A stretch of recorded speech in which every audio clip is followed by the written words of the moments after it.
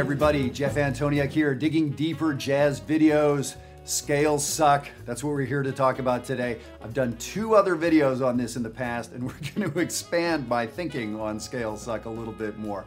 Now, as always, these videos are for all instruments, guitar, piano, any horn, whatever. If you're a drummer, we could maybe even call this rudiments suck. So we'll go from there.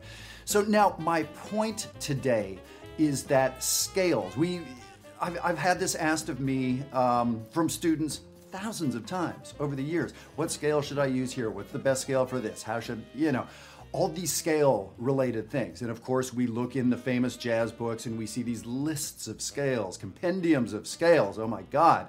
And do those things ever actually help you sound good? There's nothing wrong with scales. I practice them every day. I love scales, but they suck. And they suck for giving us information for improvising. In other words, we have to dig deeper. Oh, that's what these videos are called, digging deeper. Oh, there you go. So the analogy would be like the alphabet. Does the alphabet help you speak? Nope. Does the alphabet help you put together words? Is there some system? No. Does the alphabet group vowels first and consonants second? No. So you get the point. It's not a very useful organization, and I would submit that scales are somewhat similar to that. So what I want to do is sort of give you a broad idea of how to think about scales and how to find value in them. But what we're going to do is use a very specific thing here today. We're going to use the Duke Ellington Juan Teasel composition, Caravan, and we're going to dig into the half-whole diminished scale. So that's going to be our point of departure. And of course, look back at the previous couple videos on this topic. They take a very different approach, but you might be interested in that as well. So you can see that. So let me put this up on the screen for you. So we're talking today about the half-whole diminished scale. So it's kind of a cool, somewhat complicated scale that we can use. And for today, if you're okay with just understanding that it fits well over a dominant chord, specifically when we see a chord change that says dominant 7, flat 9, that is a pretty good place to use this scale, although we can use it over practically any dominant chord. So let me play it for you.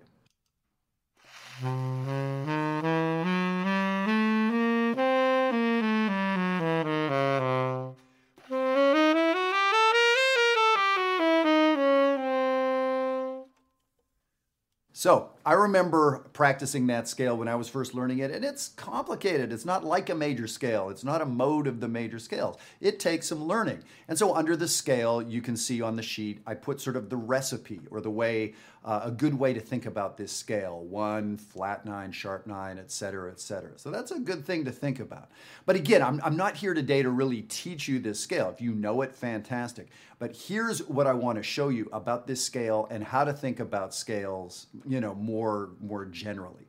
So in this particular scale, again, the sheet's up there for you. In this scale, you can see that miraculously, this cool symmetrical dominant scale contains 4 different major triads in it. There's a C triad in the scale, C, E, G. There's also an E flat triad, E flat, G, B flat. That's in the scale. Interesting. There's an F sharp triad, F sharp, A sharp, also the same note as B flat, but I'll call it A sharp in this instance, C sharp, F sharp, A sharp, C sharp. And then there's an A triad, A, C sharp, E. So I am not the first guy, I'm sorry to tell you this, I'm not the first guy to make that observation about this scale. That the fact that those chords are in there. But that right there starts getting to be where this scale can be of a little more interest or a little more use to us, understanding that there are some structures. And by structures, today I'm talking about triads or chords or intervals that repeat. There's structures inside the scale, and that's going to be what makes it interesting for us. So just running up and down the scale in the practice room is not going to make you a better improviser. Think about it. Classical musicians play scales all day long, but they don't improvise with them. Just because they practice the scales doesn't make them a good improviser. So scales does not equal improvising, right? Finding structures, knowing, developing that improvisational spirit. That's where it's at, right? So on the sheet, I wrote out a couple little exercises there. Let me play these for you again. Number 3 sounds like this. And number 3 is just sort of arpeggiating my way up those triads in order. C triad, E flat triad, F sharp triad, A triad.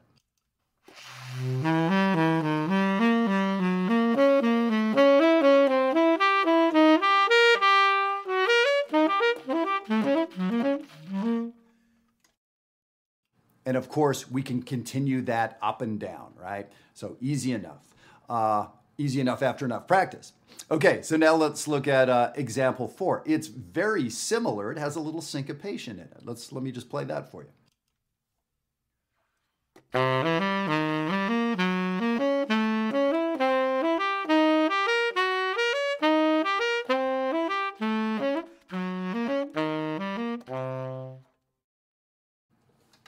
So as you can see, those patterns, you can continue up and down the range of your instrument. When I ran out of saxophone, I'd turn around and come back down to the bottom. So now if that scale is new to you, it's going to take weeks, months for you to sort of get that under your fingers in different keys. That's okay.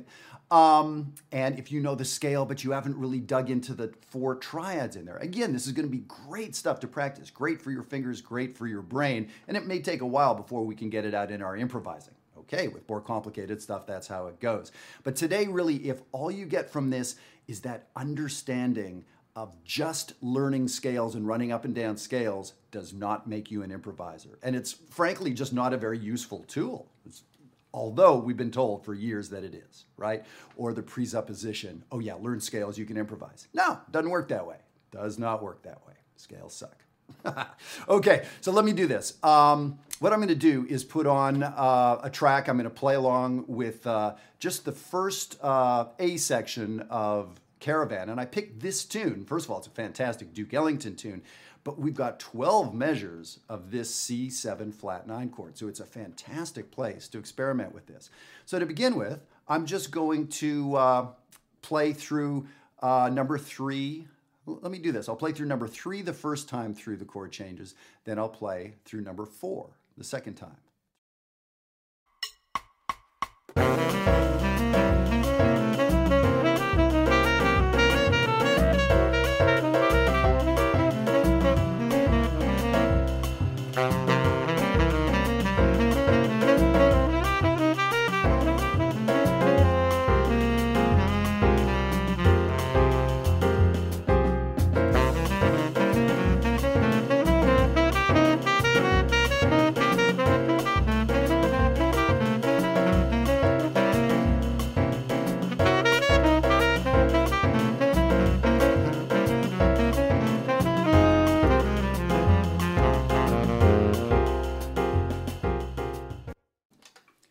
Okay, so 2 A sections. The first time through, again, I played up and down item number 3. And of course, you saw that the chord changes resolve to F minor concert. So in that instance, I quit doing this stuff and played a little bit of F minor material.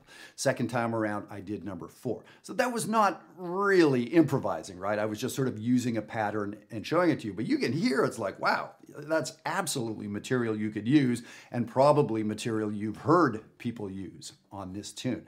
Again, I was using notes from a scale. Every single pitch I played was from the C half whole diminished scale, yet I wasn't at all thinking scalarly. Just like every single word I've said to you during this video is from the alphabet, yet I have not once thought about the alphabet, right? So when people say scales are great, they'll help you improvise. It's like saying the alphabet's great, it's gonna help you speak. Okay, we get the point, right?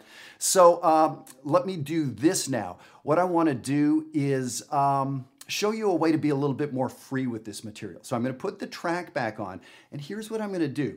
I'm going to play for 2 measures with 1 triad, and then move to one of the other triads. So I'll play a C triad for 2 measures, and then I'll move to playing maybe the F sharp triad. Then next time around, I'll do 2 measures of C, then maybe I'll move to the A triad. So this is sort of a slower, more melodic approach. But again, I'm using the notes from the scale, but not thinking scalarly. I'm thinking about one triad and moving to another slowly. So 2 measures of one triad, 2 measures of another, and that's it. Then I'm going to do 2 measures of one triad, 2 measures of another. And you can hear, now there's going to be some challenging sounds here, right? Because this is an interesting scale and these triads have some interesting notes that kind of rub and have some tension, but that's going to be kind of what we're after. So here we go.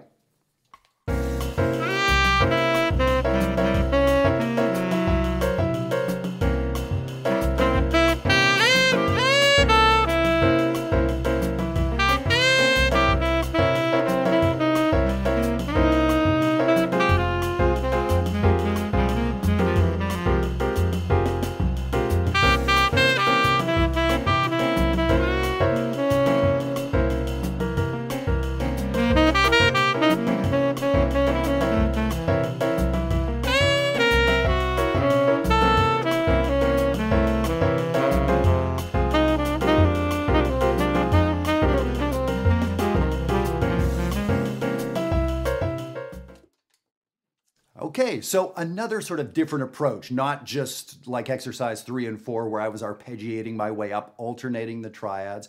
This was a way where I picked notes from the scale to improvise with. So in this video, we've really covered a lot of stuff. We talked about this concept of scales not being where it's at, but looking for structures inside scales. I personally like patterns when I improvise. I use a lot of patterns and moving ideas around using patterns. So that's something I value in my improvising. I know many other people and my heroes that do that as well. So today we talked about looking inside scales. We talked about, in a way, these 4 triads, triad pairs times 2, right? Like 4 triads inside. And a couple strategies with how to improvise that way. So there's sort of a lot in here, but if you just get that concept of scales isn't exactly where it's at, although we want to practice them for technique and to get the sounds in our ears and everything else. But as far as a tool for improvising, I don't teach that. If you come to me for lessons, any of the hundreds and hundreds of students that have had lessons from me, they know that we practice scales, but when it comes time to improvising, arpeggios is kind of where I like to start off, okay? So you have a sense of how that works now. I appreciate you guys tuning in, and I hope maybe I'll see you at Maryland Summer Jazz coming up this summer, end of July. You've heard me talk about it on some of the previous videos. You folks out there that I'm speaking to are adult musicians. That is most of the thousands of people that watch these things every day, which is fantastic. I love that. You are the folks that I'm talking to, and you want to get this good information. You want concise information, but also an opportunity to play this stuff. So that is what I'm here creating for you. So on the East Coast of the United States, Maryland Summer Jazz is a great place. I'm really excited about the faculty and the classes we have for this July. So check it out, send me an email. And if we still have spots, they're going very quickly, but if we have spots, we'd love to fit you in. If not, next year. And I've also mentioned Jazzwire in the past. Jazzwire is coming up later in 2018. So this is going to be an amazing place for you guys to get information like this, but it's going to be so far beyond what we're doing in these videos. It's going to be very curated. It's going to be very individual for you, and it's going to involve opportunities for getting together and playing and talking and everything else that it's so hard for adults spread around the world with day jobs and families and everything else. That's the trick part, right? How do we find each other? How do we get the good information? How do we get traction going forward? Well, that's what I'm here to do. So we'll be doing much more of that together. Thank you for tuning in. Scales suck. Don't send me hate mail for that.